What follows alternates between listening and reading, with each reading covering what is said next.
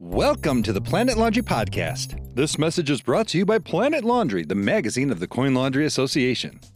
In this episode, you will hear our editor, Bob Neiman, interview Peter Stern, Managing Director of Clean Ventures, a newly formed venture capital fund created to attract and invest in growth stage laundry companies. You can read the entire story, Venturing in the Future, in the January 2021 edition of the magazine. Peter, thanks for being with us. Yeah, thanks for having me. Absolutely. Well, can you tell me about the formation of Clean Ventures and its mission within the laundry industry?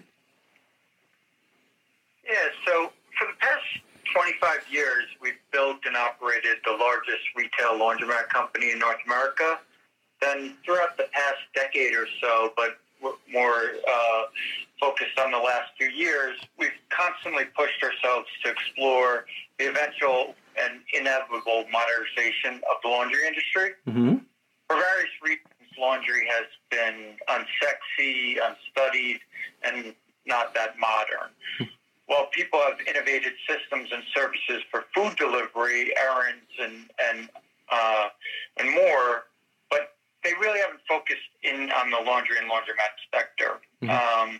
Introducing new technology, engineering new wash and fold solutions, and other novel disruptions to the industry will, on one hand, compete against our traditional retail operating business, but on the other hand, induce significant growth to the size of the entire industry.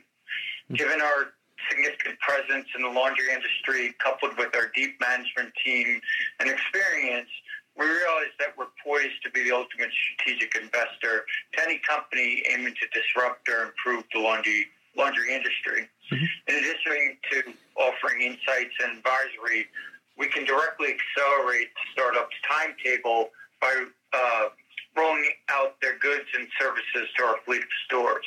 We have the ability to pilot products, conduct surveys, and actually test or even just purchase a company's product in our large retail business, which can dramatically increase the stage of a startup.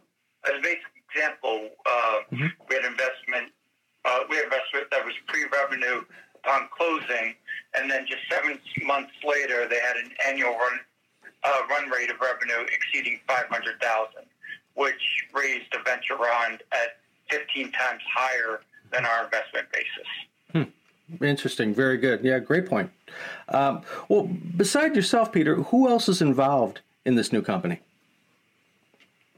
Yeah, so the principal is also the principal of Laundry Capital, Alex Weiss, who is a familiar name throughout the industry, pioneered the big box concept back in the mid-90s, and real estate group that was initiated around the laundry industry, has also developed Global Energy, which is a reseller of utility services to the industry, and has been very active and well known in and around the industry for the past 3 decades.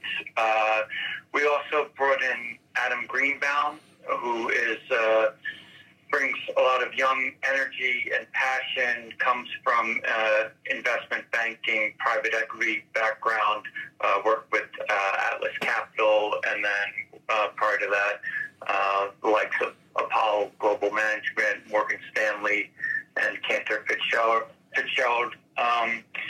We have Gary Heller as our CFO, who has investment banking background, along with some operational accounting chops.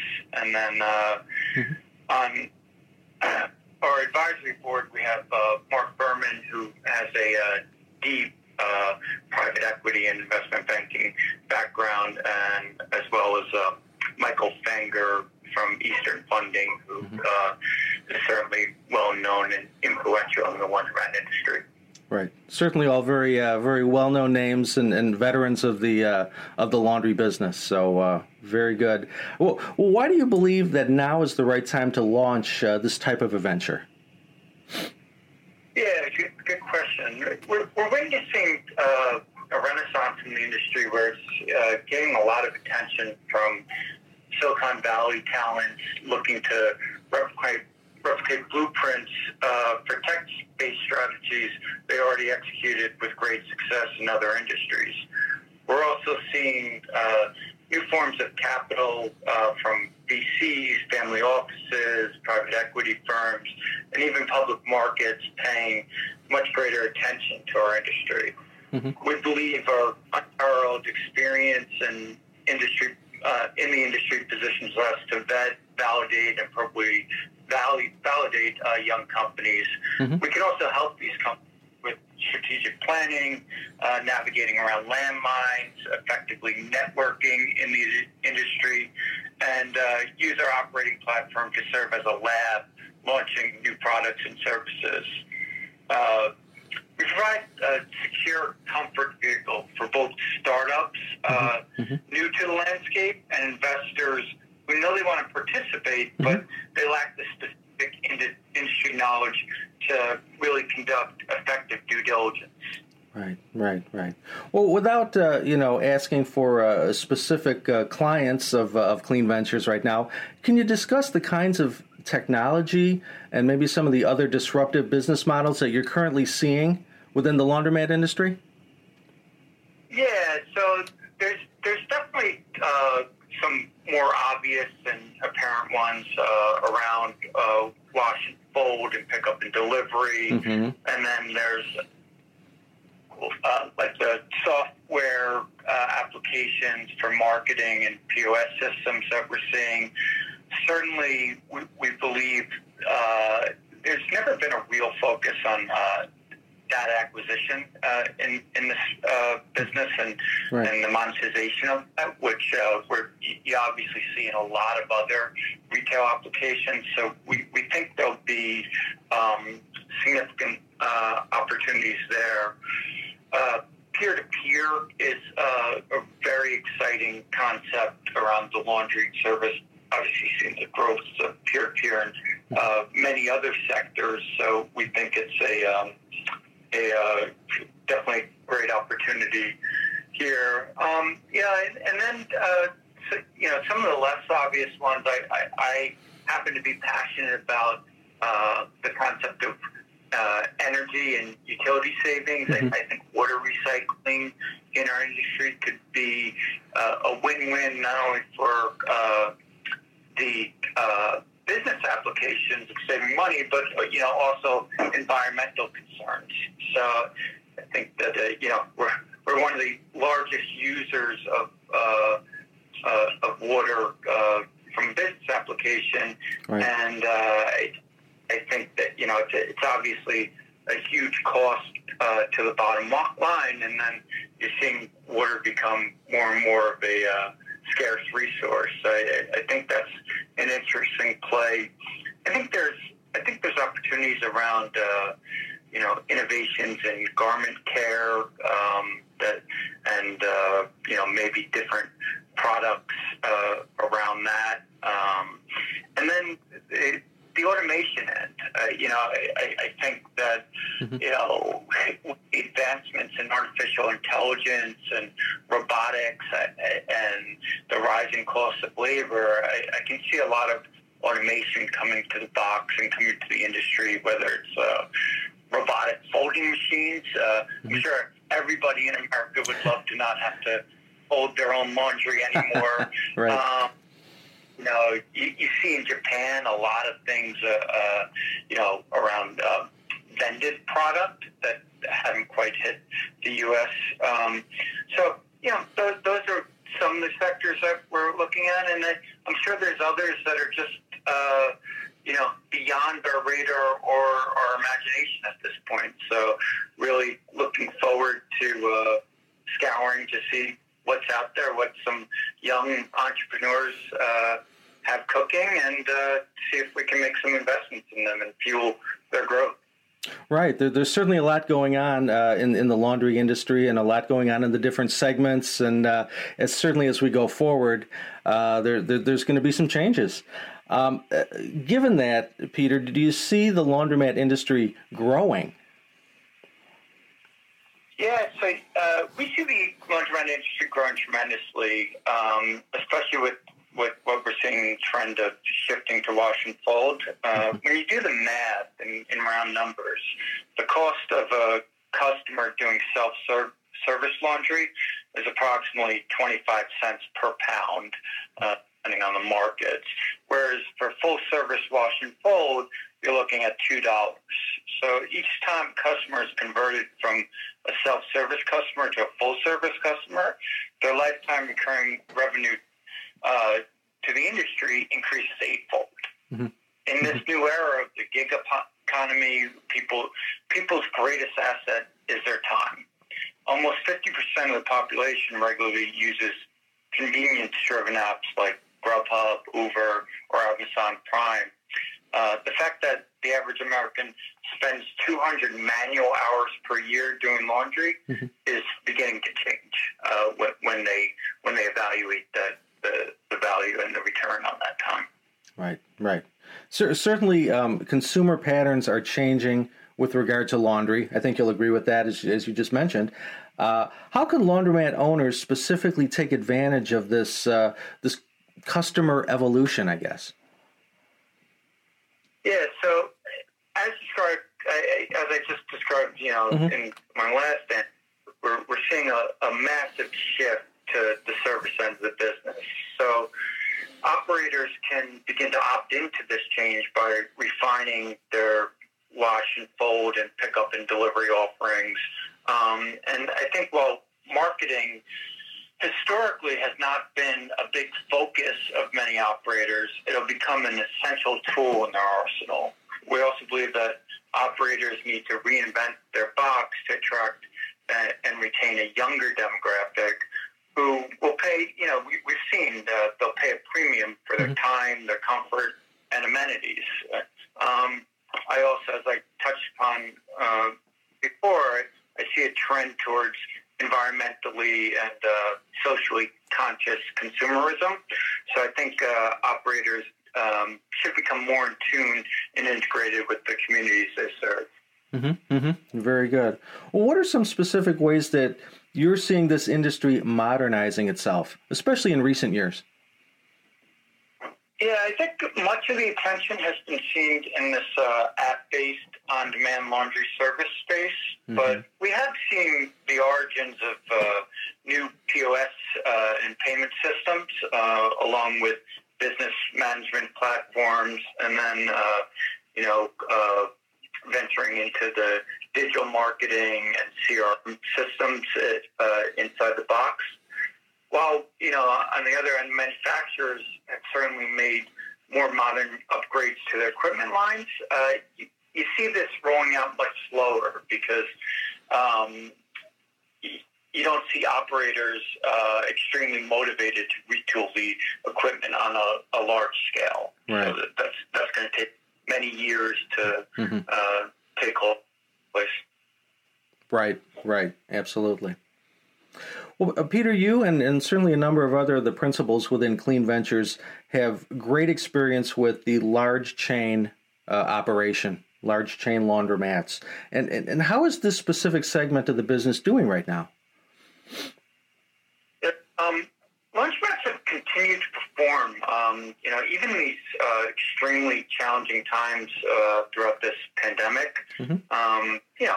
Not without the operational personnel and added expenses that we're seeing. Mm-hmm. But, and I think certainly from our perspective, we've been fortunate to have the large format, 24-hour boxes with ample parking, mm-hmm. which certainly helped in this new social distancing environment.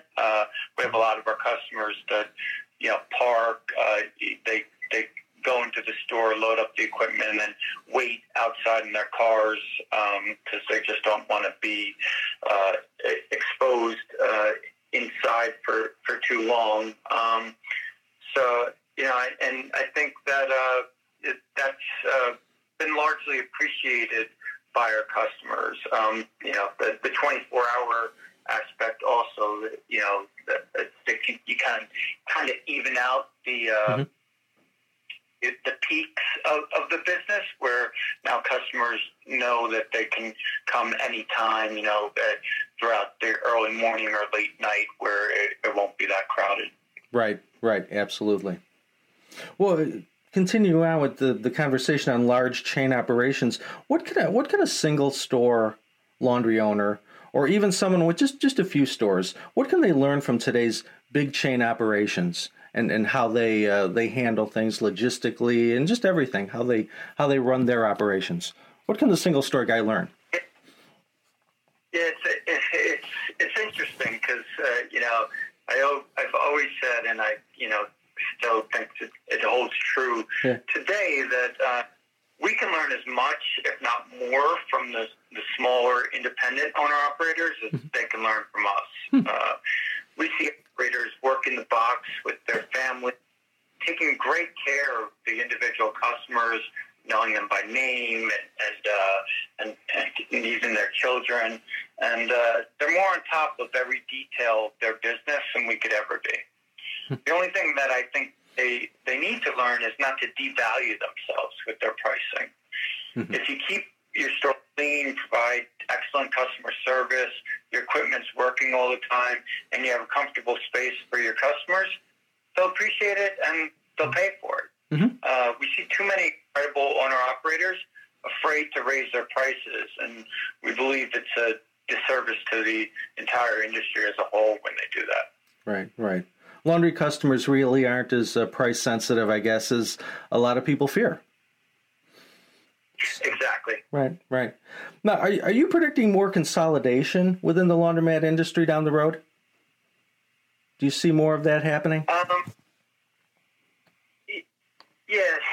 This has been the multi-million-dollar question for almost 3 decades. Yes.